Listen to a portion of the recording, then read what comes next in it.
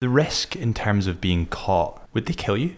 There was 19 deaths over a period of 6 months due to bad heroin in the streets, and they couldn't get who it was, so they needed somebody to go in and buy heroin, copious amounts of it, and it was my job. Come to you as a shock. I liked some of the guys I bought drugs off and I bought guns off. They were likeable characters. Did they have police on their payroll?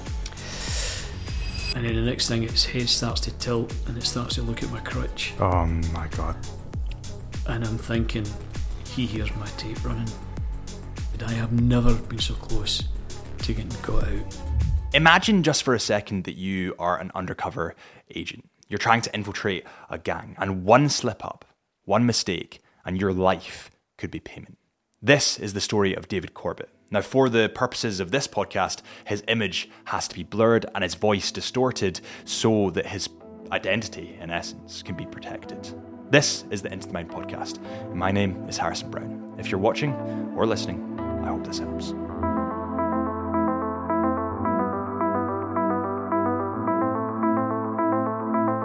David, so you had the choice of any job in the world, but you went to be a UC, to be undercover. Why? I never really planned it. I think my life, if I really wind back to the very beginning and bring you to where I got to with undercover work, and then when I moved on, I was born and bred in the Gorbals in Glasgow. Ran about with the Gorbals teams, ran with gangs. We got involved in joyriding in cars, and that was really sort of the baptism of fire. How I honed into baptism of fire. How I honed into becoming a UC, because I ran with these guys and played with them, slept with them. We done everything together, and it came to a point in my life. I left school at 15, no levels, no hires, nothing, no education. I could read and write, and it got to the point that slowly but surely the guys I was running about with were going into young offenders institutes, and the reason they were going in was I was a faster runner, because when things happened I was well ahead of them and they were getting caught. I don't know if it was destiny. I moved into a few jobs. I tried to be a motor mechanic, and it turned out I was allergic to oil. I'm now a motorhead, I love cars. Moved on, and then I decided one night, sitting watching the old Z cars, I'm showing my age now, the old police programme, and thought, do you know what, that's a bit of excitement. You get paid for it, and I'm a good runner and I could catch the bad guys. And we went from there. And your dad was a policeman? Dad was a cop, yep. Yeah. My father was in the mounted branch. He was a uniformed cop. He was a big influence to me, because he realised that I was coming to a fork in the road, that I was either going to be a young offender and eventually a career criminal, or I became a young cop. And so the journey began, and the rest was history. What was the tipping point? So you described this process of you were within this gang, so to speak, yep, when you were a little bit younger. What was the point that you thought, this is going too far? You know, because when you're around friends, you normalise things that your friends do. Yep. But what was the point where your moral compass was skewed to the point of, I need to get out of this? I think you became I was a chameleon. I was probably living the life of an undercover as a young teenager. I was living the life of running about with the gangsters and the crimes, the young boys doing things. And then at night I was coming home and coming into a settled family unit. And I suppose I began to see that there was more to life than the guys I was running about with, getting locked up, their family going to see them at a young offenders institute, and my parents were taking me out on a Saturday night for my dinner and different things. And I thought, I need to start picking. And that's when I decided, right, I need to move on. I had a couple of good pals who weren't into the things that I was into. I think you'd probably say, looking back now, I was an adrenaline junkie. Enjoyed the buzz, enjoyed the chase, but it came to the fork in the road that I could no longer do what these guys were doing, and I had to find something else. And that programme on the television changed my whole life, and I thought, I'm going to become a cop. Yeah, I can do this. I can do it. And I think later, when I did join the police, and I seen the way the cops talked to some of the young guys, and I thought, you're not commanding respect. Speak to them on their own level. Get to know them and understand why. But again, I was on the other side of the fence, because I had run about with these guys. I knew how they ticked. And eventually, when I became into being a uniformed cop, I'll always remember it. My sergeant came in and said, David, we would like you to go down to the CID. They want you to do a job for them. I was just a young cop, and I was taken away, and I was taken to an office in Glasgow, introduced to a senior officer who said that tomorrow we want you to come in with a shirt and tie on. We're going to give you envelopes, and the envelopes are going to have addresses on it, and we want you for the next 2 days to go around these addresses. There's taxi money, there's train fares, they're all over the country. You do your own thing, enjoy it. And I said, what am I delivering? You don't need to know. Just do it. So I went out, and 2 days later I was brought back to the office, and they said, your details were given to the Scottish Crime Squad, and they were told that you were a terrorist and that you were doing letter drops in different locations. And I said, but the people I went to, he says, yeah, they're all retired cops, and they were in on it. You were giving them envelopes because you were being surveilled by the Scottish Crime Squad. And I went into a room, and there was something like 28 guys sitting, and they were all detectives, undercover detectives, CID officers that had moved into the crime squads, and they followed me about the country. I'd been in Aberdeen, I'd been down in Ayrshire, just doing letter drops, and the scenario was I was a terrorist from Ireland. They didn't know it was actually a young cop, and I listened to the debrief. I watched footage of myself being followed. I did not have a clue. I was so naive, it was unbelievable. But what a buzz to be one of them. And that's when your question earlier was, when did you decide? And from that day forward, I'd realised there's more to walking about the beat, pulling padlocks and speaking to old grannies, and my career took off from there. I got hungry for it. So it was the adrenaline aspect that you think drove you to you enjoyed your moral compass was wrong when you did these things, but the adrenaline, you enjoyed it, so you thought, let's get the adrenaline without skewing my moral compass. Absolutely. And I think it was a mindset, and that's a word that I'll probably use throughout the interview. My mindset was, I can do more. I've grown up with these criminals. I've just met the elite crime squad. There's somewhere in the middle that I can move into. I couldn't jump straight into them, so I had to work my way up, and I moved into a firearms unit, became a firearms officer. I progressed through the uniform, and then eventually I moved into the CID, and I was getting a lot of good captures and a lot of good interviews and a lot of good jobs, purely because I could communicate with the people that were in front of me. Whether they were a banker who'd embezzled money, or whether it was a guy who'd slit somebody's throat, or a guy who'd murdered his wife, I could communicate, and that was the biggest part of my career, is I was a good communicator. And what was the training like when you were going into these, when you were going into this position? Because you described a process of, when you were young, you were living essentially two different lives, because you had quite a comfortable family. However, out in the streets, it wasn't very comfortable, and you were living off adrenaline. What was the training process like? It was, you picked it up as you went along in respect of learning the CID and communicating, and then the processes, and giving evidence in high court. And I get tired of it, and I needed another hit. I needed, what am I going to do now? And I decided I was going to, during my CID, I was picked for witness protection, and there was a particularly serious murder in Glasgow. It was two gangland members who'd murdered a gangland member's son, predominantly in the north of Glasgow, and they're still about. These two guys were murdered and put in the back of a car and left outside a pub in the east end of Glasgow. Oh my God. And they eventually caught the guys, and I was put onto witness protection, first witness protection in Glasgow, and it was to live with a guy for 6 months and move him about the west of Scotland until the trial came, because this guy that I was under witness protection with was the driver of the car that committed the murder on the Godfather's son, and he took retribution by murdering two other guys. So it was a huge case in the city, and he was a key witness. And I went back to my old roots, living with this guy. We had to teach him how to use a knife and fork. He was so out there, he used to eat with his fingers. And I re-educated this guy, and we get very close to him. In fact, I still see him to this day. He's now married with a family, and he's living in the city of Glasgow. And that was an adrenaline buzz, because one, you were protecting somebody, but I was also learning more about the other side of the fence and what these guys do. And from there it culminated that I applied for the Scottish Crime Squad, and I was accepted. Went in there and I'd done what I had seen done to me 15 years earlier. We followed terrorists, we followed drugs dealers all over the country, and I learned about surveillance and anti-surveillance and how to read a room, and picked up, and eventually I'd done rural surveillance, another buzz. These are all over a period of maybe 6 years, and I learned about rural surveillance, digging in, trained by the SAS for numerous weeks, mastered that. I needed another adrenaline rush. My commander said, would you like to be a surveillance officer on a motorbike? Give me a shot at that.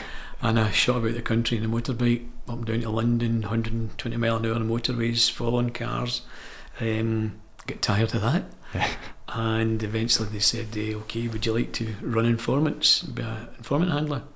Yep, done that. And my commander came to me, and this was a big break, and said, we're sending you down to London. David, would you go down and for an interview? He gave me an address to go to. Asked him what it was. He says, you'll find out when you get there. So they wouldn't give you any information? No information, and I knew nothing about deep undercover other than what I thought was undercover with the Scottish Crime Squad when we were doing surveillance. Totally different animal. Flew down to London, had an interview with a commander and a couple other guys, and they said that my profile fitted what they were looking for. And I said, what are you looking for? I thought I was possibly going to get transferred down to the Met, and they told me that they were looking for somebody to become an undercover operative. There would be a course, it would be a 3-week course, psychometric testing. You fitted the profile, then you would take on a new identity, and you would be placed somewhere in the country where there was problems. Was I up for it? By give me 2 of it, I'll take it. So they position you to be an undercover operative, and you've got 3 weeks to train. Was that right? Yeah, it was 3 weeks training in respect, but it was you were 24/7. Right. There was mind games played with you, and you were taken out in the back of a van and thrown out in a country somewhere, driven for 4 or 5 hours, and told, make your way back to this location. You had no money, no identification, nothing, didn't even know where you were. So you then had to flip into, right, I'm a criminal. So you either were going to steal a car or you were get back. However, I got back. Yeah. And when you describe the process of you are eventually, you've gone through this training process, and then you essentially need to wiggle your way into this gang. Yep. There's a couple of questions that come to mind, I suppose. How do the gang leaders and the drug families, how do they screen their people for being operatives? But also, how do you get your foot in the door? Because you need to probably have a criminal record before you go in. Yep, that's actually called, you build a legend, and you build up who you are, where you've come from, where you've stayed, so that if anybody wants to test your legend, so it's like you saying to me, okay David, you said that you stayed in the Isle of Dogs for 4 years. Whereabouts did you drink? Well, I would know because I serviced a flat down in the Isle of Dogs for 4 years, so that was my legend. I had a flat down there, I drank in local pubs down there, I might buy drugs down there, so if somebody wanted to know who this guy from Scotland was, they would say, oh, we know that wee guy, he's a good guy, he's up for it. So the criminal fraternity is very much like a network that somebody will know somebody who will know somebody who will know somebody, and if they go the full circle, and it will come back and they'll say, you're okay, he's solid, you're solid. There's also other ways that you may be led into a team by an informant. An informant has maybe got a huge warrant outstanding, and the commanders have pulled in a favour and said, we want you to take this guy and tell him he's a mate, and you'd maybe work with him for 3, 4, 5 months, and then eventually he'll pull away and I'll have been accepted. But one of the major jobs was they wanted somebody to infiltrate a community, and by doing that we had to put a body in, and they would have to work in a local factory and work their own way around the community without any introductions. So I was asked to be the handler for the young undercover that was going to do it. So we set up an apartment, a flat in the area. It was wired for sound and vision, cameras and his car, everything. So it was all good to go. The first night it went live, He phoned me at 4 a.m. He was in a bit of bother. He had got drunk and obviously had mouthed off. He'd went in too heavy and the locals kicked 7 colours out of him. And we had to take him to the hospital and he became a hazard. We just couldn't keep him on the job. So there was so much money spent on it. They looked at his handler, yours truly, and said, David, do you fancy it? Adrenaline. I'll take some of that. And that was us. So you infiltrate this gang or this organisation.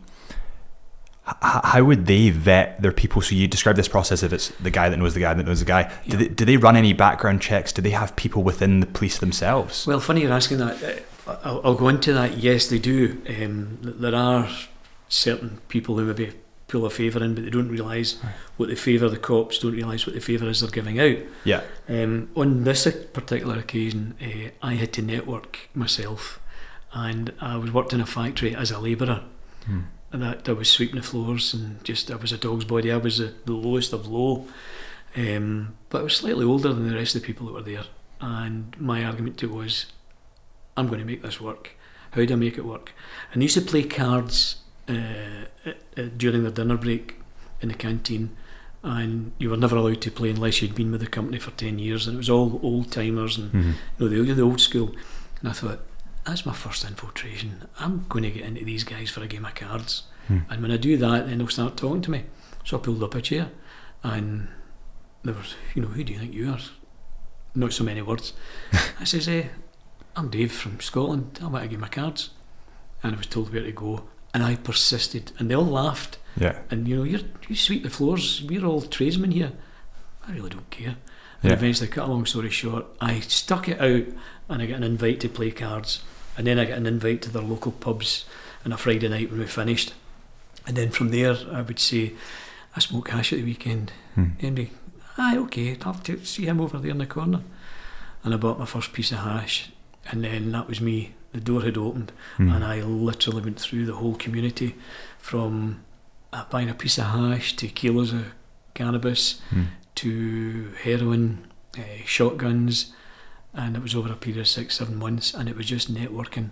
But during that process, I had to associate. In the morning I would go to the local shops for a paper, lunchtime I would be in the bookies, mid-afternoon I'd be in the pub, night time back to my flat to have a kip, sober up, back out again at night, local pub, start networking again, and then I bought a car, and it just went from there, and it was just everything I touched turned to gold. Yeah. So you just slowly built that sort of fake life up. Absolutely. Over time. And how was that? So you have almost this split in terms of your personality. You have the personality when you're with the gang, but then you also need to go home and you need to decompress, and you also need to understand that you need to relay everything to the police.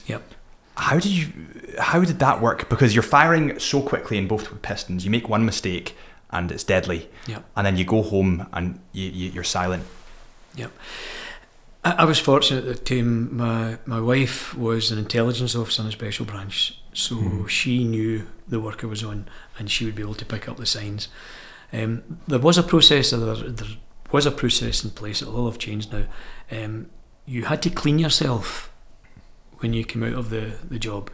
And where I was working, particularly they had rented a farmhouse about 50 miles out of town, and I would take the UC car there. All my clothes as David were in the house, my jewellery, my watches. I would go in, I would strip off the clothes I had, put it into a polythene bag because I didn't want to lose the scent, because that is a big thing. If you're clean in some of these environments, they'll pick up, you're a clean living guy. Shower every day, you wear the same shirt for 3-4 days in some of the environments I was in. So when I would go into a poly bag, I would be showered, shaved, into my outfit, and then into my clean car and drive home, and I would meet my wife, etc. And during that journey of maybe 2.5 hours, you debriefed yourself, you talked about it. I spoke to my handler on the phone, and by the time I got home I was ready for a pint and a curry. I was back to being the David. And then 2 or 3 days later I had to psych myself up again and going back in to be the UC, and the drive down back to the farm, into the farm, clothes on, into the UC car, and back onto the plot and become the guy. And you had to tell them that you were down in London seeing some old mates, because I couldn't tell them that I was going back up to Scotland to see my family. So you had to always be on your toes at what you told them last. But it was like watching a video, because as soon as you get your dirty clothes on, you went back into it, and your mind slipped back into it. It's a mindset back into being that. But we need to remember as well, it's a huge adrenaline rush. It is a huge buzz, and you know that you're foolproof in everything that you're doing, because all the I's are dotted, the T's are dotted, the paperwork's dotted, my handler, everything is done to perfection. And was there ever a situation that you went into that gang and you were made to do something that skewed that moral compass? For example, is there initiation in terms of, we need to take drugs at the moment, do it? Yep. And that is also part of your training and part of the psychrometric testing. My bag was, when I would go into, they used to have blue parties, and they would bring in prostitutes, and they would have lines of coke on the table, and it was like something out of a movie. And I would go in, and the first thing they would offer you would be a couple of lines. I'm a Scottish guy, I drink whiskey. Give me a bottle of whiskey. I don't touch it. Drugs are for mugs. I'm there to make money, I'm there to sell it. And that was my get out. If it had really come to the crunch, I would have probably had to do a couple of lines, but I would need to have let my manager or my handler know that, okay, I've stepped over the boundary here, and this is the reason being is my life was in position, or the credibility of the whole operation was in position. You do get a get out of jail card. There's certain things you can do. One of them was you're not allowed to drink and drive. There's other things, I can buy drugs, I can buy firearms, because that's part of my remit. So that's interesting. So you had, in essence, the police would whitelist you. Yeah. Well, the only one that whitelisted me would be my handler in the location that I was in. There was no other officer in that force knew that was an undercover operative working in the area, which leads me on to the question you asked me earlier. Do the criminals screen people, and do they put their own team through it? There was a particular gymnasium in one of the areas I was working in, and the guy was dealing in ecstasy, and they knew he was dealing in ecstasy, but they just could never catch him. They tried every method of policing. They tried warrants, they tried surveillance, they tried tapping telephone, and it wasn't working, and they decided we need somebody to infiltrate it. But fortunately, the gymnasium that he ran was right next door to my apartment in the flat that I'd rented. And I wasn't really into a lot of training. I do a lot of running, but I wasn't into weights as in bodybuilding. And he showed my face. And the guy had seen me coming in and out in the car a couple of times. We just spent time, hi, how you doing? And I went in, and he was he was a Dale Trotter out of Only Fools and Horses. He would buy and sell anything that moved, but he was also a bodybuilder, and he had copious amounts of clients. I said, this guy would love a deal. He would love to take something and show off to everybody that he's Jack the Lad. So I went back to my handler and says, look, this guy, he's a bit of a bobber and weaver. He is dealing. I don't know how he's doing it. I can't get close to him, but I need something to give me credibility and to make him feel as if he's a top jolly banana. And he said, what do you want? I says, buy me whiskey, buy me crates of whiskey, and I'll tell him that I had blagged a whiskey truck up in Scotland. We'd done an armed robbery on it, and this is my takes of it. So we bought a couple of 100 crates. The police paid for it, and I went in with the bottles of whiskey and said, do you know how many we take these? He said, what's the story behind them? I said, well, you don't need the story. I says, I got them off a truck in Scotland. That's all you need to know. Yeah, I'll take a couple. So he took a couple, and he started selling them to his punters, and his credibility again was, see this guy, he'll get you something. So I must have sold about 500 bottles of whiskey through him, and I became the top jolly banana. And he would say, can you get anything else? So he was hooked. And then I went to my handler and I says, look, I need something else. We've almost got him. He's on a hook. My handler came back and said, we've got a contact, we can get Pringle jumpers. Would you be interested? And I said, well, the area I'm in, I says, they'll go down well. So we got about 500 Pringle jumpers, and I sold them at £5 a pop to this guy, and he was selling them at 25 quid, and he was doing okay. Ironically, everybody in the area that I worked in, as a UC, we're all wearing Pringle jumpers. Nothing else, no other good clothes, but they're a good Pringle jumper. And he took to me, and I started using his gym, and he started showing me some things, and we had a good bond. And any time I was in the car, he would wave and come over and how are you and different things.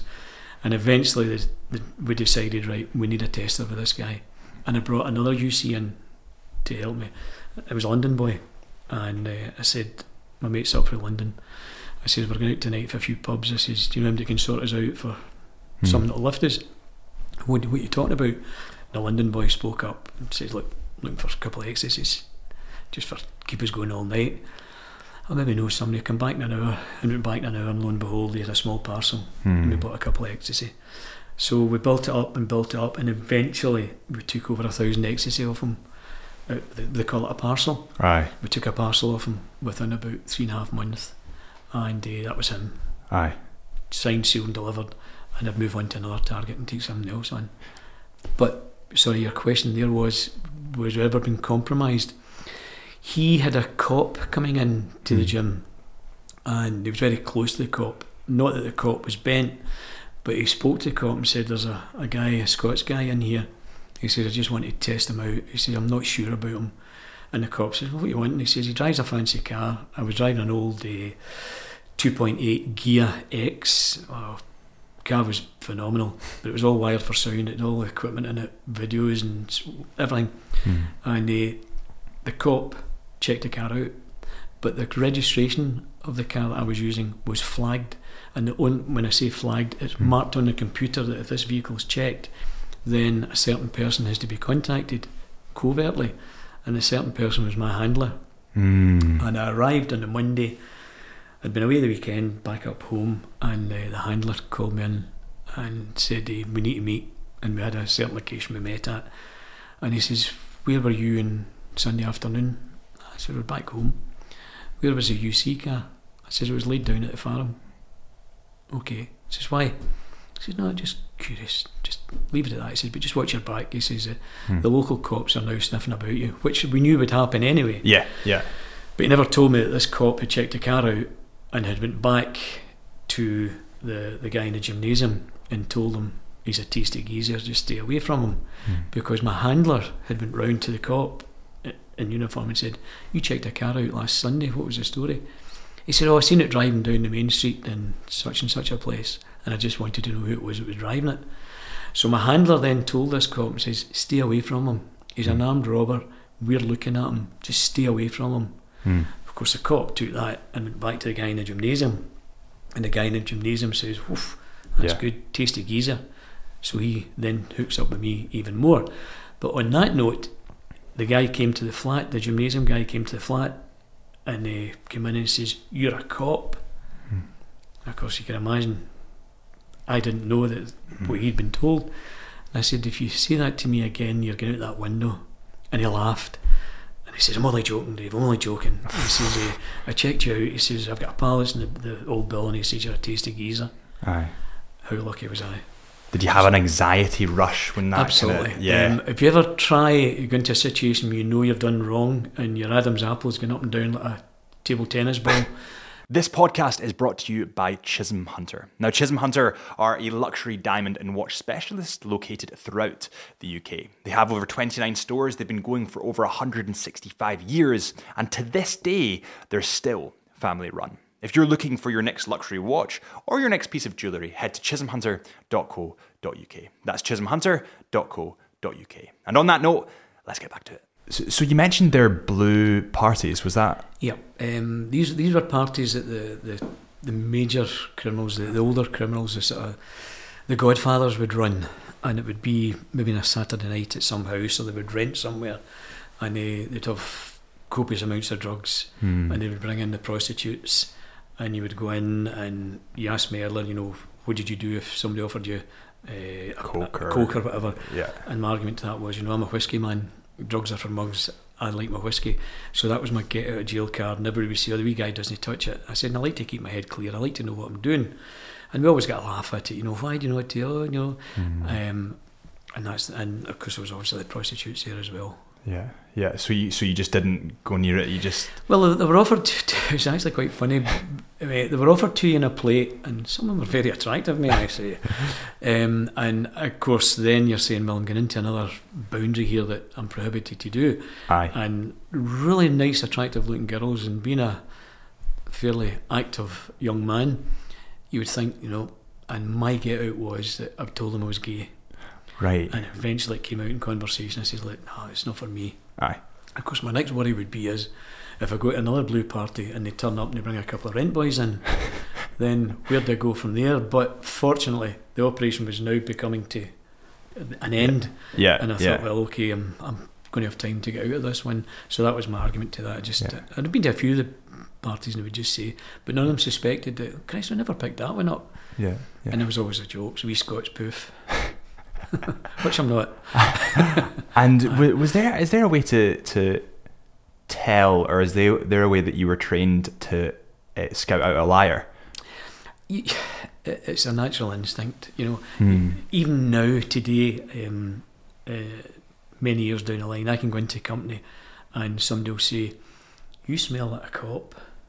And I'll laugh and say, why? Just see the way you hold yourself, the way your attire. Some of the companies I work for will turn around and say, oh, you're an ex-cop. Well, we're the same. We can pick up. My wife and I, if we go out to a night out in Glasgow, or when we stayed in the city, we would go into a pub, and the two of us would automatically pick up, there's a deal going down. Mm-hmm. Or look at that over there, he's a holder. And it's just, it's an instinct. I suppose because you've lived it as well. You've lived it, and people say, my God, you two never give up. And so, well, it's like, in fact, there was a programme the other night on the television, and it was a top London restaurant, and they were converting it, and they were speaking to the general manager, and he said when he walks into the restaurant, he can pick up when a knife and a fork is not in the right place because you've been doing it for so long. He says very small, intricate details I pick up. He says, and that's because I've been doing it. Well, I would flip that over to my wife and I. We've been doing it for so long. You've seen things happening. You just the body language. You call it a rabbit's tail. You see it. It's just an instinct. Yeah. And you described this process of kind of your handler would give you a you'd be whitelisted, so to speak, so that if you got into trouble, your handler would know about it. Is there ever any points that you got into trouble and arrested by cops that essentially didn't know that you were an undercover cop? Yep. Nobody in any of the force areas you worked in knew you were there, because it was a risk to you, and it was also a risk to the operation because a lot of money was put into it. Typical example was I had purchased a sawn-off shotgun, and my handler was out of town, and I thought, what am I going to do with the sawn-off shotgun? So I just left it in the back of the car, in the boot of the car, and I was travelling from. I was going back to the safe house. I was going away for the weekend. Actually going down to London. And I parked the safe car, knew it was secure, everything was fine, the sawn-off shotgun and some bullets to put up the spout. Fine, it was okay there. And on my way back the weekend, I went into the house, got on my dirty clothes, got into the car, completely forgetting there's a sawn-off shotgun in the back of the car. And I must have been doing about 95 up the motorway, the A1, blue lighter. Oh, I'm going to get done here. Cop gets out. Do you know what speed you were doing? I said, I was giving it a clear out. It's been lying in the garage for a couple of weeks. I said, I humbly apologise. Now I've got a leather jacket on, I've got tattoos, I've got a beard. I look like I've just fallen out the back of a hedge. And he looked at my tax disc. He said, your tax disc's out of date by 5 days? I went, oh, you're having a laugh. He said, no. He says, on this occasion. And then he walked round the car, checked my tyres, and says, right, took my details. He says, okay, on your way. There's a sawn-off shotgun in the boot. That's not good policing. That's if in my day, if somebody like that looked like me doing 95 mile an hour, 85 mile an hour with a tax disc that's out of date, that's an excuse to turn that car upside down. And later on, at the end of the operation, the cop was chastised by his senior management that he missed an opportunity to tug somebody. Your question is, if I was arrested, there was a game plan that there was a particular solicitor I would ask for, and he would be contacted, and then he would contact my handler. Right. And if it would compromise the operation, that I had to go to jail or be remanded, then so be it. I've done a night in the cells. I done an undercover night in the cells to find out. They put me in with a guy that had committed a murder, and we wanted to find out if he would talk, but he wasn't up for it. He didn't know me. It was just I was another criminal that was locked up, and he just said he was in trumped up charges. Did you ever get any points that you spend a lot of time with these guys, this kind of gang, and you might have spent years in essence with some of these people? Is there ever any point that you actually got quite close to these people and thought, shit, I'm going to have to put you away? Stockholm Syndrome. Yeah, that's literally, and for any of your viewers who don't know what the Stockholm Syndrome is, Stockholm Syndrome was a female called Paddy Hurst, and she was kidnapped by terrorists, and exactly as you've said, she started to sympathise with the cause, and she became one of the terrorists, and the rest is history. Stockholm Syndrome is part of your training, and what I will say is probably come to you as a shock. I liked some of the guys I bought drugs off and I bought guns off. They were likeable characters. You don't put a badge on somebody and say you're a criminal and you're a bad person. They're a bad person because they chose that walk of life. But deep down, they've got families, they've got kids. I'd been to a christening on one particular occasion. One of the guys, there was one junkie took me in to meet his parents. He was never born a junkie, came from a good home. You do sympathise, but there's still that trigger in the back of your mind that you've got to say, I'm a cop. You know, the main job that we're talking about just now, there was 19 deaths over a period of 6 months due to bad heroin in the streets, and they couldn't get who it was, so they needed somebody to go in and buy heroin, copious amounts of it, and it was my job. And we identified who the dealer was, and we took out numerous dealers, but it's like a vacuum. As soon as one door shuts, somebody else jumps into it and takes it on. You'll never, in society now, will never get rid of it. What was the risk? So the risk in terms of being caught, would they kill you? It's something I never thought of. I thought of escape routes and how I could get out of it, and I would flash back to my younger days and when I ran about with the boys in the Gorbals and they were getting caught. I was a fast runner, and I always had an exit plan.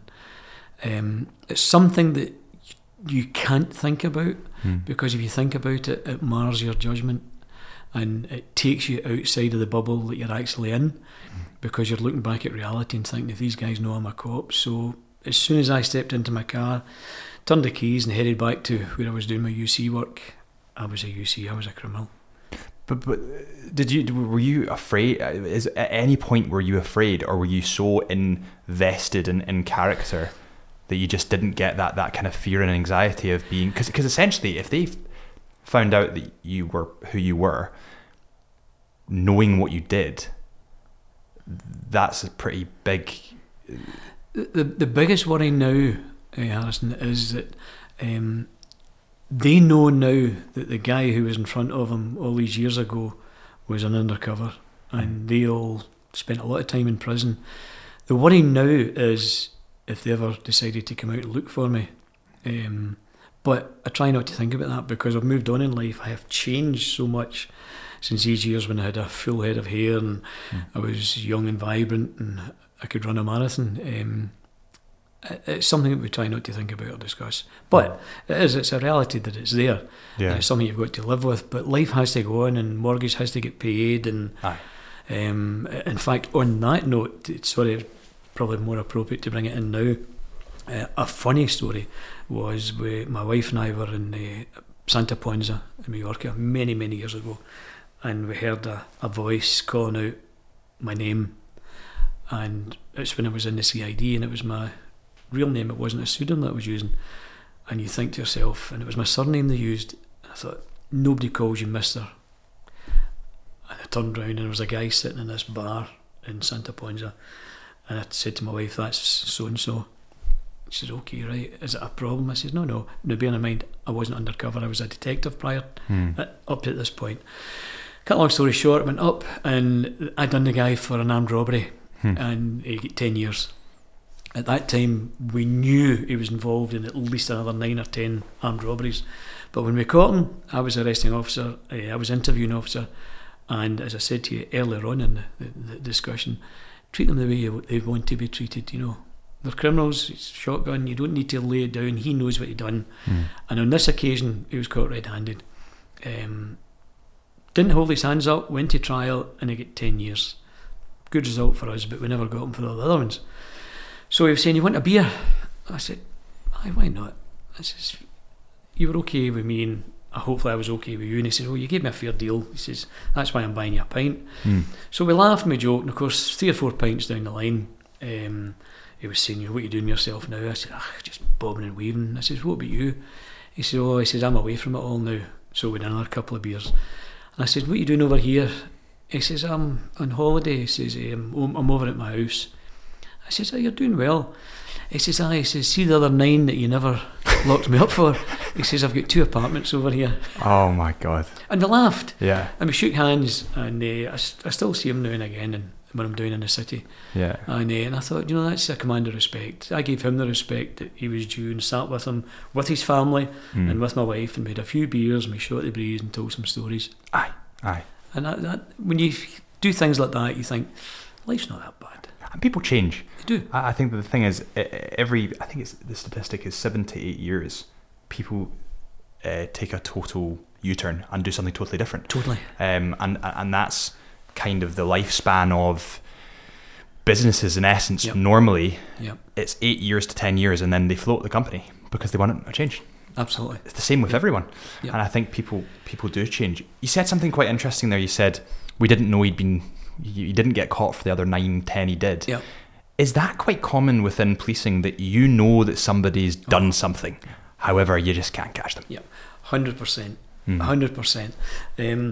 Many years ago, when I was a very young detective, he would have got the other 9 because that was just the way of life. Evidence would have been found some way, and I'll put that in inverted commas. That was the type of policing that was going on all these years ago, and there's cases to prove it. But the service changed, and at that time I was in the Scottish Crime Squad, and if you get somebody buying to rights, why spoil it? Why fit them up? Or that's the word they use. Why fit them up or do something naughty? We've got the guy, he got 10 years. If we had fitted him up for the other 9, which we would never have done, but if we had, he'd have probably got another 3 or 4 years on top of it. Or we would have compromised the whole case and lost everything. So it's not worth the risk. Not worth it. And he knew himself that he wasn't. He knew himself he was getting a good deal. He was caught red-handed. Bob's your auntie. And lo and behold, he bought me a pint. So Several. And within the police force, you described these godfathers, so to speak, the heads of the families. Do they have, and this might be me watching too many movies, do they have police on their payroll? In Scotland, no. And when you say payroll, it was favours. I witnessed a lot of it in the Met. When I worked down there, I wouldn't say I seen money exchange hands. I wouldn't say favours, but some of the favours that were paid for turning a blind eye, where they maybe give you somebody else down the pecking order. So if they were bringing in, for example, just an example, if they were bringing in 10 kilo of heroin, and they knew that we were getting close to them, they would probably tell you that Joe Thompson down the street is expecting a kilo of heroin tomorrow, but they wouldn't tell you that he was getting 9 of it, and that was a sort of way. The Met was a different force. Way back when I was a young cop down there doing the stuff, there were things going on, but again, everywhere you go, there's always a bad apple. That's what I don't really get about crime families. Their loyalties are so skewed because anyone's in the firing line. If you're not the boss, you're in the firing line. Absolutely. And is that kind of the way it works? You have the godfather, Yep. in essence, the head of the family, and then anyone below them, if they get too close to the godfather, they just start picking them off. Yep. If they become a threat, and that's, I'm going to probably, maybe you're a wee bit young to remember the Arthur Thompson. I need to quickly pause this podcast and ask a massive favour from you guys. If you have ever taken any value from the Into the Mind podcast, if you ever enjoyed the content that we produce, then please consider hitting that subscribe button, giving us a 5 stars, or whatever it might be on whatever social platform it is. It would really be appreciated, and it helps us so much more than you know. Yeah, Arthur Thompson was the godfather in the north of Glasgow. In fact, he was the godfather of Glasgow. But some of his juniors were beginning to stick their head above the parapet, and there was a huge split. Paul Ferris was one of them. The licensee, Tam McGraw, was another one. These were all his right-hand men, and they all started to move off and start their own empire, and then it became a major gang problem in Glasgow, where Arthur Thompson's son was shot by, well, Paul Ferris was a suspect for it, stood trial and was never ever found guilty on it. And then subsequently the two people that were in the car with Paul Ferris on the night were mysteriously murdered and left outside their pub, the gang pub in East End of Glasgow. So, you know, that was all going on, and there was always people saying, no, the cops, because McGraw was never getting to jail, Tam McGraw never got to jail, they called him the informant. But it was never ever proved that he was giving information to the police or that the police were taking anything from him. There was always allegations, but you get it everywhere. So it is very much like, and I hate to reference a movie here, but it is very much like The Godfather in terms of the lower ones get picked off. Absolutely. And essentially you just keep recruiting the lower ones and keep picking them off, and the guy at the top reaps all the benefits. He's got his donkeys that are out there doing it for him. And ironically, the donkeys become racehorses, and they realise, you know, there's more to this here, and they try to start moving up the pecking order. And if they become a threat, then that's when They're knocked off or they're kicked out, their money's taken from them, or, you know, you don't do that anymore. And then that's when they split into separate gangs, separate teams, and that's why you've got it in Glasgow now, because you've got major criminals, the families, the Daniels and the Lions and all that. Everybody knows about them, they're in the papers, and they all could have worked together at one point, but unfortunately too greedy. Yep. And what is I know you have some absolutely crazy stories, and there's one in particular that you mentioned in your book, the Bengal tiger story. Yeah. Bearing in mind, most of the stories are all within this area in the northeast England, and I had been into a couple of cannabis dealers, just small stuff, and one of the dealers had said to me that there's a thing called a soap bar, they call it, and it's like a 9-ounce bar of cannabis, and the dealers get it and they split it up into different pieces. He said, if you go round to this guy's house, I said, wait a minute, the guy doesn't know me, you'll be fine. Go round to his house, tell him who you are, and tell him my name. He says, and he'll sort you out. And I said, but I'm only looking for a couple of deals. You'll get your soap bar. He said, and that'll tie you over and you can pay him back. So lo and behold, I go round to this house, and it's like something out of film. It's in black and white, tenement building. Go up the stairs. Now, bear in mind, I'm wearing a mic, and I've got a microphone down the front of my trousers and my pants. Get to the door, introduce myself. The guy looks at me, covered in tattoos, come in. So I've stepped over the threshold. He doesn't know me, but he's trusts me because I've mentioned a name. Takes me into the living room, sits down and says, my gear's not arrived yet, it'll be here in 20 minutes, half an hour. You okay to sit? Okay, I'll shoot the breeze, because I know enough people in the local area that I can reference in that I go to him and I've done this and I do this and I've done that, and that's a pub I drink in. And so I'm reasonably comfortable until this Bengal tiger, an Alsatian the size of a Bengal tiger, comes out of the kitchen and comes over to me. Now, I've got dogs, I had dogs. I'm not scared of them, I was never scared of them. And the police, if you're going to get bitten, you're going to get bitten. And this thing has got a head the size of a lion, I kid you not. Good drugs dealer's watchdog. Lovely big thing comes over, and I grab its ears and I'm playing with it. And then the next thing, its head starts to tilt and it starts to look at my crutch. Oh my God. And I'm thinking, he hears my tape running. And literally, the guy was talking to me, and I couldn't have told you if he was talking to me in Swahili, Gaelic, Welsh. I wasn't hearing him.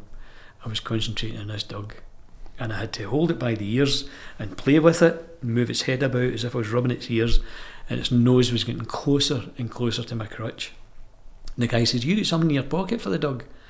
I says, no. I says, my ma's dog up in Glasgow, that's what it will smell. It's a bitch, it's been up my knee probably. He probably want to screw me. He laughed, and I thought, well, I've got him on side, but what is this thing going to do? 22 minutes I sat, and later on at the end of the operation, the guys who were listening to my tape being transcribed knew that my tone had changed and that my personality was changing, and my voice was changing, and they thought there's something not right. And then when I started referring to the dog, they began to realise that I've got a dog with its nose in my crotch, listening to my tape going round and round, because a dog's hearing's 30, 40 times better. Cut a long story short, I have never been so pleased to take out a house. The gear came in, I bought the gear, the dog followed me to the door, and the guy says, "Oh, I think my dog loves you." I says, "Well, I love your dog." And then when I get out and I was going down the stairs, I talked into the tape, and I said, "I have never been so close to getting caught out. Never." And it was a lesson that I later on, when I was doing training with other undercovers, spoke to them about, be aware if there's animals in the house and whatever. But that was probably the closest I thought, I'm going to get done here. Yeah. But hey, I get through it. And it's not something you'd expect. I think that you just don't, you do so much training around these gangs. Why would you train for a dog? Well, funny enough, when at the end of it, and we had a debrief, and I was back down at the Met, we put it into the training course for future UCs to be aware that this is something that you'll come across. A learning curve, but hey. Yeah. And that's the most sort of terrifying instance in terms of the closeness to being caught. Have you had any other instances on these operations or undercover that you would describe as, you know, particularly traumatic or pretty horrible? Probably, in all fairness, Harrison, there has been, but nothing that's triggered off other than the guy coming up and telling me that you were a cop, and then realising that a cop had actually checked me out, and if it hadn't been for my handler, and the one with the dog, there's been situations you've been in and there's been fights that broke out, you know, and you've got to, and you're wearing equipment and you're thinking, you know, if I get involved in a fight here and somebody rips my shirt off and I've got a wire underneath it, you're screwed. I'm screwed. You know, and there's the technology has changed so much now. When I was doing it was a wire, and you had a small, I think it was a Niagara they called it. It was a tape recorder. It was the size of a fag packet. Looking back now, you think, you know, you put yourself into some situations, but why would I be caught out? Because I'm getting into these guys' houses, I'm opening the front door and I'm shouting in. I know the local lingo to get me over the threshold because I've been there. The only way it would be is if there's a drugs burst and the drug squad walk in, and that was my next worry, is being apprehended or been fitted up by the local drug squad because I've been doing so much. And there was a particular detective sergeant who was out to get me, and my handler knew because they were now creating a file on me, and the argument to that was, well, what do we do? And that's when we put in the emergency exit plan, either I leg it or I go the whole hog and I get locked up and I see the solicitor and we take it, let it do its natural course. But towards the end of the operation I was getting tired, and that's when my health started to go down, this major operation, because I've been doing other things for so long. And I thought, you know, I didn't see it, and we're going back to the mindset of everything I've done is always I've been in control, because I know what I wanted to do. I wanted to be that young cop. I wanted to get the adrenaline rush. We had a discussion before we came in, and you had said, you know, your lifespan in doing something is for 6-7 years. You're absolutely right. Your concentration and your level in any walk of life and in any business, you have to change, or you become that person on a conveyor belt doing the same job for the next 25 years or the next 30 years. And that's when I do motivational speaking, and I speak to people and say, you know, there's more to you should be trying this, you should be trying that. And that's exactly what I done throughout my police service. I had one of my bosses used to say, you've got the concentration span of a budgie. And I would say, what do you mean by that? He says, you'll do something for 4 or 5 years, he says, and then you'll throw it away. You're dead and you want to do something else. And he's absolutely right. Do you think it was partially to do with that adrenaline? So after 4 or 5 years, you kind of know the script. It's not giving you that adrenaline buzz anymore that it used to. You want something different. I couldn't describe it any other way. You're absolutely right. It's you literally do it, you master it, you learn it, you master it, you conquer it, and you think, I've been here, I've done it. What next? I'm bored now. And I think that's laterally when my health started to deteriorate, and I went the other way towards the end of my career in the police. I began to realise that what more could I do as a police officer. I'd been in the drug squad, I'd done rural surveillance, I'd done firearms, I done motorbike surveillance, everything within the crime squad, and they handed me this in a plate, and it's a young cop or an older cop's dream to be told, you're going to live as a criminal for the next X amount of years, and we're going to tell you how to do it, and you're going to be good at it. And I done it, but to the detriment of my health at the latter end, because I was so much living in adrenaline. I was running out of adrenaline, and I started to talk myself up with Smirnoff, and Smirnoff became my adrenaline, and as I say, to the detriment of it. And that was the mindset that changed everything, because you think, I've done all this, and I'm getting let down. And you see that a lot in the army and the military, especially amongst SAS, Navy SEALs, and these highly operational people. They are so in tuned to their environment, because if they make one mistake, absolutely, that's it. And what happens is, when they go home, or when they aren't on tour, normal problems that are so mundane to them, totally, they just can't handle it. And a lot of them go into extreme sports afterwards, because they need that endorphin rush. And I think that a lot of them, what has been described to me is, when you're in the field, the only thing that you have to think about is knocking down that next door, and, or in your case, camouflage my identity, get this criminal, camouflage it. That's the only thing you've got to think about.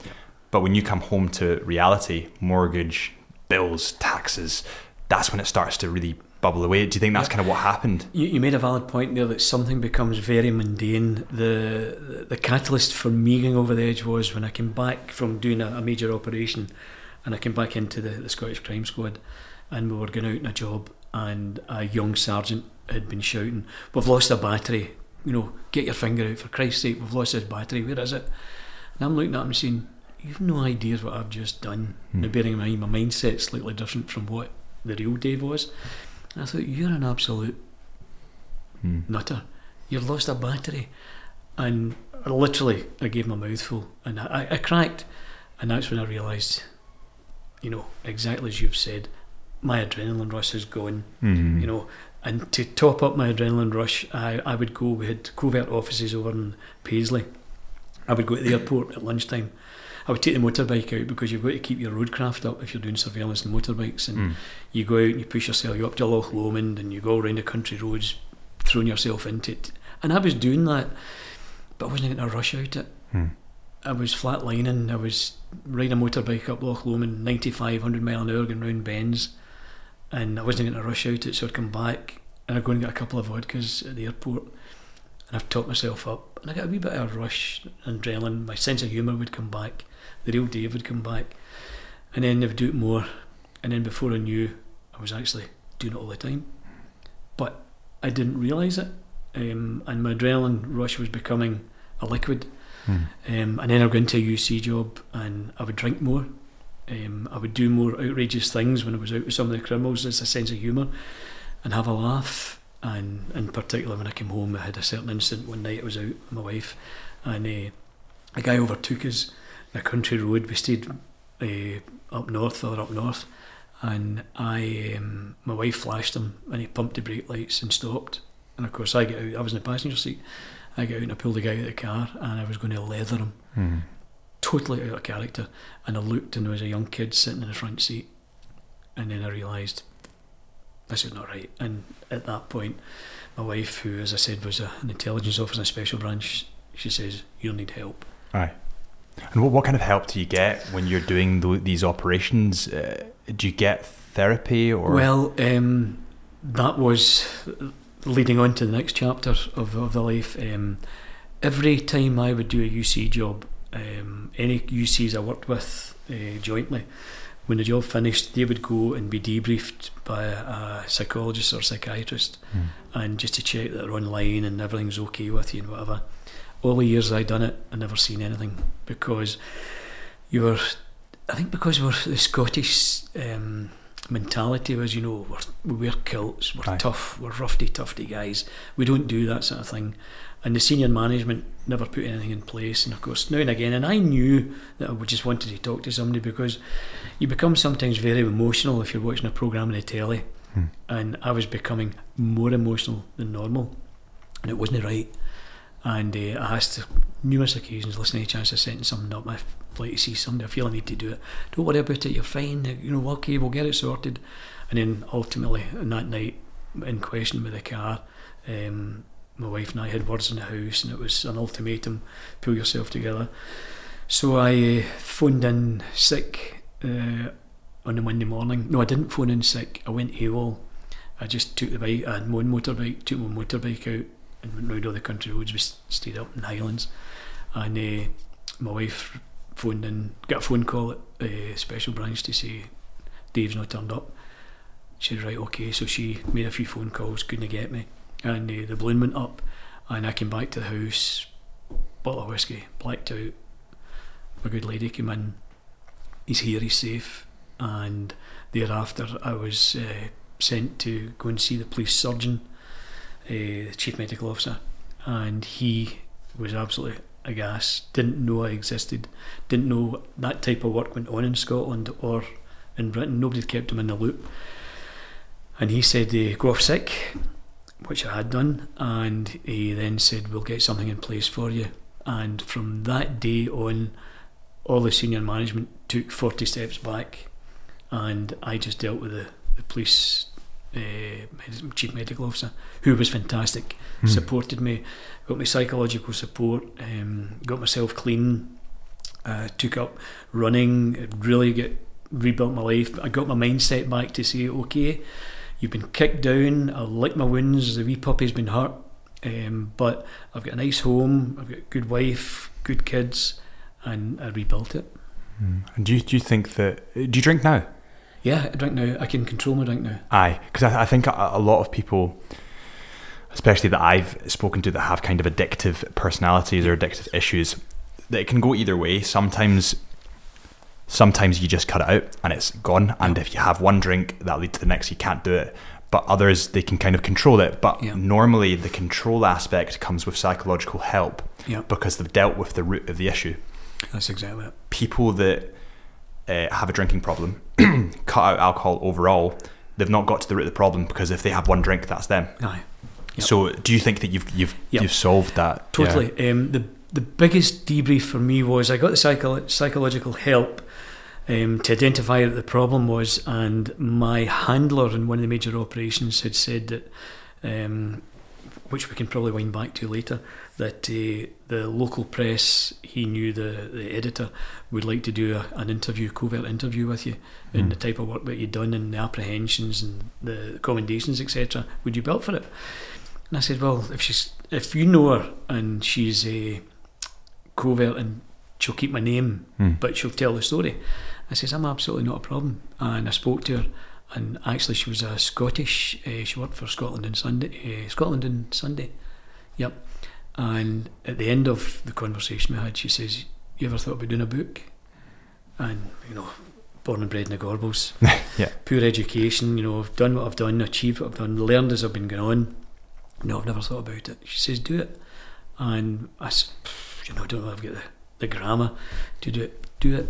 And spoke to my wife about it, and she says, why don't you dictate it, and we'll get it typed up, just as you're talking, dictate it and we'll get it made up. So we got a girl, a secretary, who typed up at night for us, gave us the sheets, had a hard copy, and my wife edited it and checked it, and went back to the girl that had interviewed me and says, what do you think? She says, not a problem, leave it with me.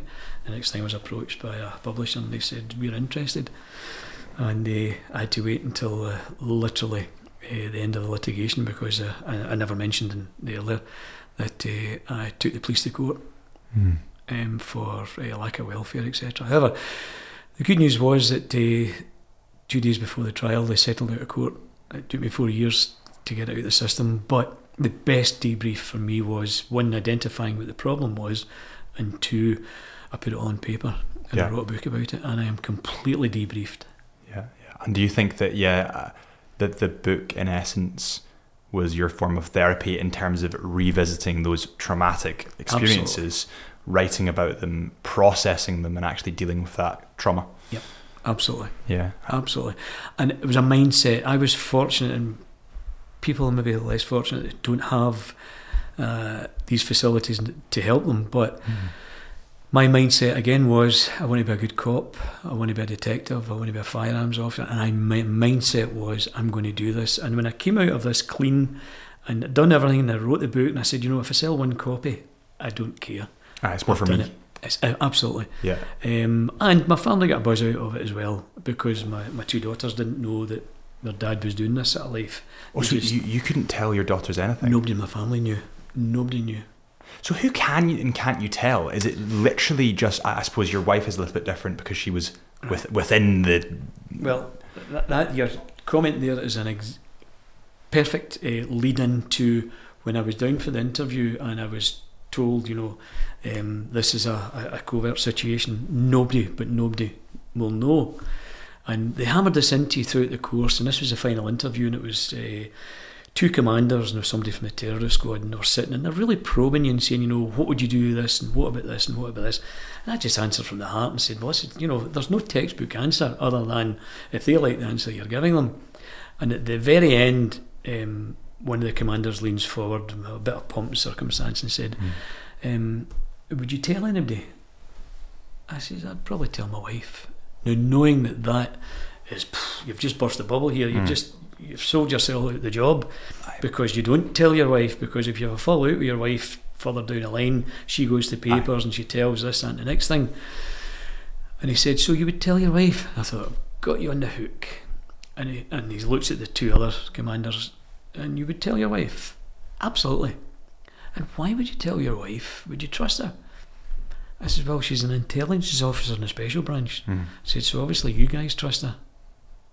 Conversation ended. I got the job. Top jolly banana.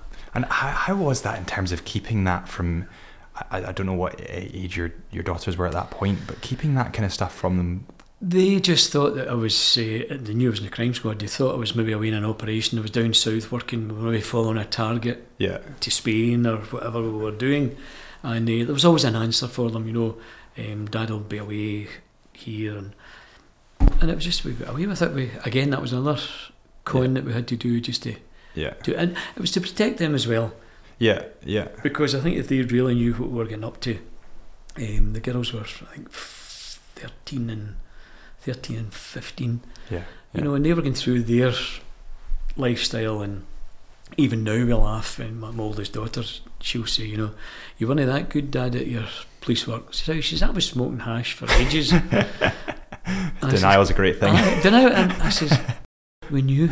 How did you know? I says, well, what do we do? Chastise, and then you say, my dad's a drug squad guy and this and that, and then you go into the harder stuff. I says, you were coming home. Fine. You grew out it. So I now tell her son. And do families kind of, again, this might be the movies, but do families get put at risk as well as the undercover cop? Well, I was fortunate because, as I say, my wife was in a special branch and she knew the ins and outs of it, and she was obviously dealing with the IRA, the problems in the borders and gathering intel. I think probably when the bubble burst and I didn't get the support, and I realised that everybody that was in the line with me going forward have taken 5 steps back, and I was the only guy out there in the open. Then you realise, what, if somebody catches on to me, finds my address, my kids, whatever, and I really to try and get reassurances, but it's hard to get reassurances for people that you've worked with and they suddenly think you've let them down because you've stepped out of the inner circle and said, I need help here, and you've went official on it and you've drawn attention to it. And that's why some of the senior officers really took umbrage to it, because I'd highlighted their inefficiencies for putting things like this in place. However, it's a good thing because now the network and support that operatives have got and guys who are doing witness protection is second to none. Good. But it was to the detriment of my life laterally in the service. But hey, I've moved on, I've got a good life.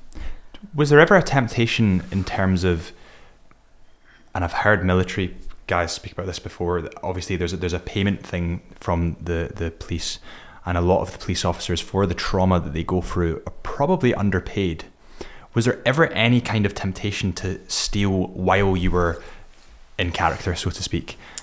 Okay, I mean, there was copious amounts of opportunities, money exchanging hands, or you were telling your handler, I'm buying this for 1,500 quid, I need 1,500 quid up front for it. You don't go up to the drugs dealer and say, can you give me a receipt for that, because the accountant back at the old bill.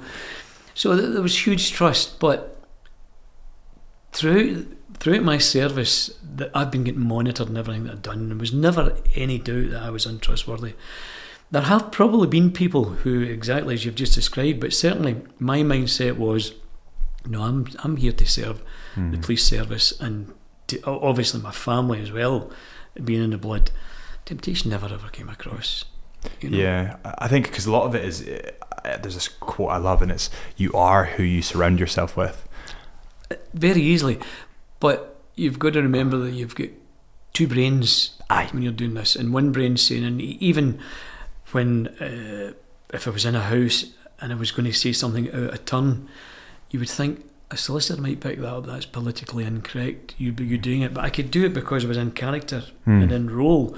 But half of me thought, I don't want to get a hard time in court for saying something that, okay, I was in character, but it get probed, and then it takes it away from actually what the accused is sitting in the box for. Yeah. So you were constantly, while you were doing things, you were thinking, and like that 1,500 quid being over, if I was handing over 1,500 quid, I would make sure it was taped. And I'd be saying, right, are you sure there's 1,500 quid there, because I'm a wee wido for Scotland. Aye. And I could be bumping you.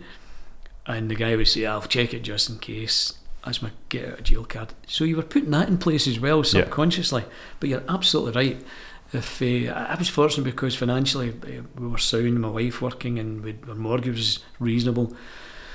The temptations were never there. Yeah. You know, my temptation was to try and get a bigger and better deal, try and get a bigger fish. And that's what I get the buzz out of. And who's the biggest fish you got? Can you say that, or is that? No. I would probably say the most the biggest sentence was a guy in the gym. Yeah. He got 10 years. 10 years. He lost his business. The financial investigation team took his house away from him, took his car. His wife ended up in a council house. That's sore. Aye, that's a lot. You know, that's sore. And now when I think back, and I think, well, you know, how many kids took ecstasy or ended up in intensive care? Could he have been part of the heroin team that was bringing it in? But he put a contract out on me. Did he? Yeah, he'd made it known to try and get me, but he's a lot older now as well, and things have moved on, and I'm quite sure he's back into it. But as I say, you look back and you think, you live by the sword, you die by the sword. And you mentioned drugs nowadays in terms of so many children, so many even adults, they'll go to a festival, they take one pill of ecstasy because they want to have a good time, and it'll kill them. And there was a story that I was actually at Creamfields when I was like 17 years old. I was a young kid, had a lot more hair. You knew me back then. But my pal and I were going into one of the big bass tents, big techno music. There was a guy on the ground, and he was shaking, and he was pale, and we said, listen mate, you alright? And he said, fuck off. And I said, alright. Yeah. Walked in, came back out, and there was a body bag stretching him off, and he died, and he'd taken a dodgy ecstasy pill. And it just kind of runs at home how serious this kind of stuff is. And a lot of the time the drug dealers, all they care about is money, so they'll cut it with this everything shit, like genuinely acid. So what is the actual stuff that they cut drugs nowadays with? It used to be, I think it was BMA, they get chemicals, but I think now that things have changed so much that I'll take an example, the scheme in Easterhouse, somebody will maybe buy I used to say tenner bags, I don't know what it is now, it's probably 25 quid for a bag of smack. They'll probably buy 2 or 3 bags, cut it 2 or 3 times, and they'll get their money tenfold back, and they'll be putting in agents that's under the sink. Bear in mind, they burn it off, a lot of them burn it off in a spoon, so they think they're getting a good deal, but all that's going to be left is the heroin. But they've burnt it off Domestos, Vim, different things. Oh my God. And even when I was doing it down in the northeast, they were selling a thing called skunk, and it was like grass. It was, and they were putting in different vegetables, cutting them up and putting them in at the same colour. And there's guys are smoking, maybe smoking a carrot. Hi. You know, and that's just the name of the game. Aye. And my argument to that would be is legalise it. Yeah. Legalise it, devalues it. Yeah. And then it means that your good dealers are selling good gear, and people are going to buy good gear as opposed to the crap. And it's the same your story with ecstasy. You're going to start getting good ecstasy out It's As soon as things come legal as well, it's a bit like, do you remember when you were, I remember buying booze underage, and I thought, you beauty, I can buy alcohol. It's a buzz. And it's the adrenaline rush, right? Absolutely. As soon as it was legal, I thought, I don't really want to drink anymore because it's legal. You're absolutely right. It takes the buzz out of it. Yeah. It really does. But I mean, society will change. You know, I'm dead and buried, and you're ready to go. It'll still be the same. Nobody, our governments will never ever legalise it. Yeah, they did something very interesting in Australia. I was in Australia end of last year for New Year, and smoking in Australia is so not cool. Right. Whereas here, you go out and you smoke a cigarette, and everyone's like, yeah, it's just so not cool because the government have installed policies and really hit home the risks of cancers, of the effects that smoking has. Vaping is totally illegal, whereas here they've taken up every single Chinese, built, mass-produced, factory-run piece of shit that is a vape. They're putting it into small kids' hands. They're making them the colour of highlighters so that the kids think they're really cool, addicted to nicotine, and then the next step is smoking. The government here seem to get any kind of stimulant so wrong in terms of just how they operate it. They allow people to totally capitalise on children, so to speak. I think you're right. Back to your point, if you were to legalise it, you know exactly what's in it. You know exactly how much you're giving over. You know the risks when you buy it, and also it puts all the drug dealers out of business overnight. That's exactly it. Yeah. The worry then is, what do they move into? You know, do they start moving into child prostitution? Do they start moving into things like that, porn, different things, and then that suddenly becomes an issue? But it's just a fact of life. Yeah. You know, that society will never ever change it. We can try and reduce it. I think we live in such a conservative country that they don't want to really push it. Throughout your career, you've probably had some heavy, tough times and also some proud moments. What do you think the toughest times have been, but also the proudest moments off the back of them? Okay, I think the toughest time was going through my probation as a young cop. I was successful because of my stature. And because obviously my background running about with guys, I was particularly small. When I joined the police, the guys were coming down from the Highlands to join the police, and they were all 6'4", and I used to walk up Sucky Hall Street, and the guy next to me was maybe 6'3", and I'm 5'8", and it was like Arnold Schwarzenegger and Danny DeVito. Genuinely. And it was always good because if somebody wound us up, they get to jail. And on that particular story, I found it hard because the culture of the police then was very different.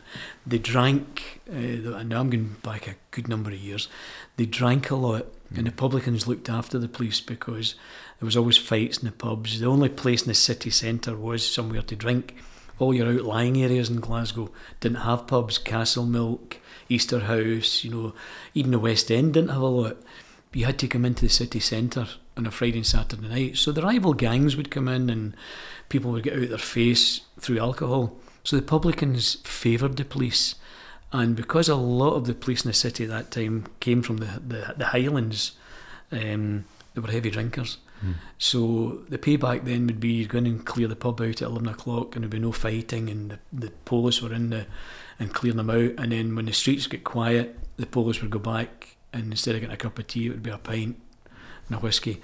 And that was a culture, and it was a very, very... And then the Indian restaurants started to come in, like Sucky Hall Street. Gibson Street was the first Indian restaurant, moved over to Sucky Hall Street, the Gandhi, all these restaurants. And then the police done the same again because you got no payers, failed to pay for their meal. So they were getting a drink and they were getting a curry at the end of the night, and it was a culture. However, going back to the hard times for me was being accepted because one, the people who came down from the north of Scotland were either wee free tuchters, as we call them in Scotland, but they were also Protestants, and I was never religiously involved. I was a Catholic. My mother was a Catholic, my father was a Protestant. She wanted her son brought up in a Catholic school. I wasn't a practising Catholic. I never went to church. I took my first communion. I think that was the last thing I ever took. But because of the culture and the police service, I was a small cop and a Tim, a Catholic, and the rest were probably 96 or 7% of the guys I worked with in uniform as a probationary cop were all either Masonic, Orange Lodge, or they were wee frees from Scotland, but they were onto the drink. And the first 2 years of my life was hard to be accepted. Although my father was a cop, and they always thought that my father was a Protestant, which he was, but he wasn't practising. But the network I was with, I got a hard time on it until a particular Saturday night in Sucky Hall Street, and there was a stag do coming out. It used to be a pub called Maggie May's in Sucky Hall Street, particularly riotous pub. And there was a kick-off, and it came out onto the street. And the guy I was working with, who was the oldest cop in the shift, he was he's a mentor. He's the guy you want to follow. He gets 7 colours of shit kicked out of him, and he get knocked out and on the floor.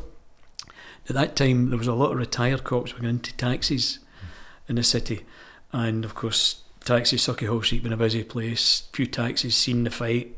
Young cop, old cops on the deck. I've got my wooden baton out, trying to clear them back, putting out a call for assistance. 4 or 5 taxi drivers who are all retired cops saw it, jumped out, came over, and they kicked the shit out of this team that were onto us, and their legs were pointing in different directions. They were all lying on the floor covered in blood. The taxi drivers jump in the taxi and drive off, and I'm left standing with my baton. And of course all the other cars come up and they think, because I'm never going to burst and say, that was the taxi drivers. I says, aye, they don't mess with me. And I lived in that for maybe 18 months. This wee guy failed this crowd. The truth being, I was shitting myself. And it was the taxi drivers that sorted it out. But I then became accepted, and I then get taken for a drink. And then they began to realise that this wee guy, who's a Gorbals boy, ran about and has done a few things. And my career started taking off. But that was hard times. And I always remember that no matter what walk of life I went into, if somebody new comes into the fold, give them a chance, because they're an outsider looking in, and it's a mindset thing. Because I revert back to the hard times I got. Why should I give this guy here a hard time if he's learning about computers or learning about whatever he's learning about? Take him in, and you'll develop them better. And that's been my philosophy. Did you learn anything about the management of people that you could share in terms of how to effectively manage someone that's maybe a little bit different? As you said, someone coming in that's maybe making mistakes. When I, without giving too much away, when I left the police service, I had this copious amount of experience. Where am I going to get a job with what I've got in my CV? You know, you can't walk into a company and say, well, give me a job. And they'll say, well, what are we going to do?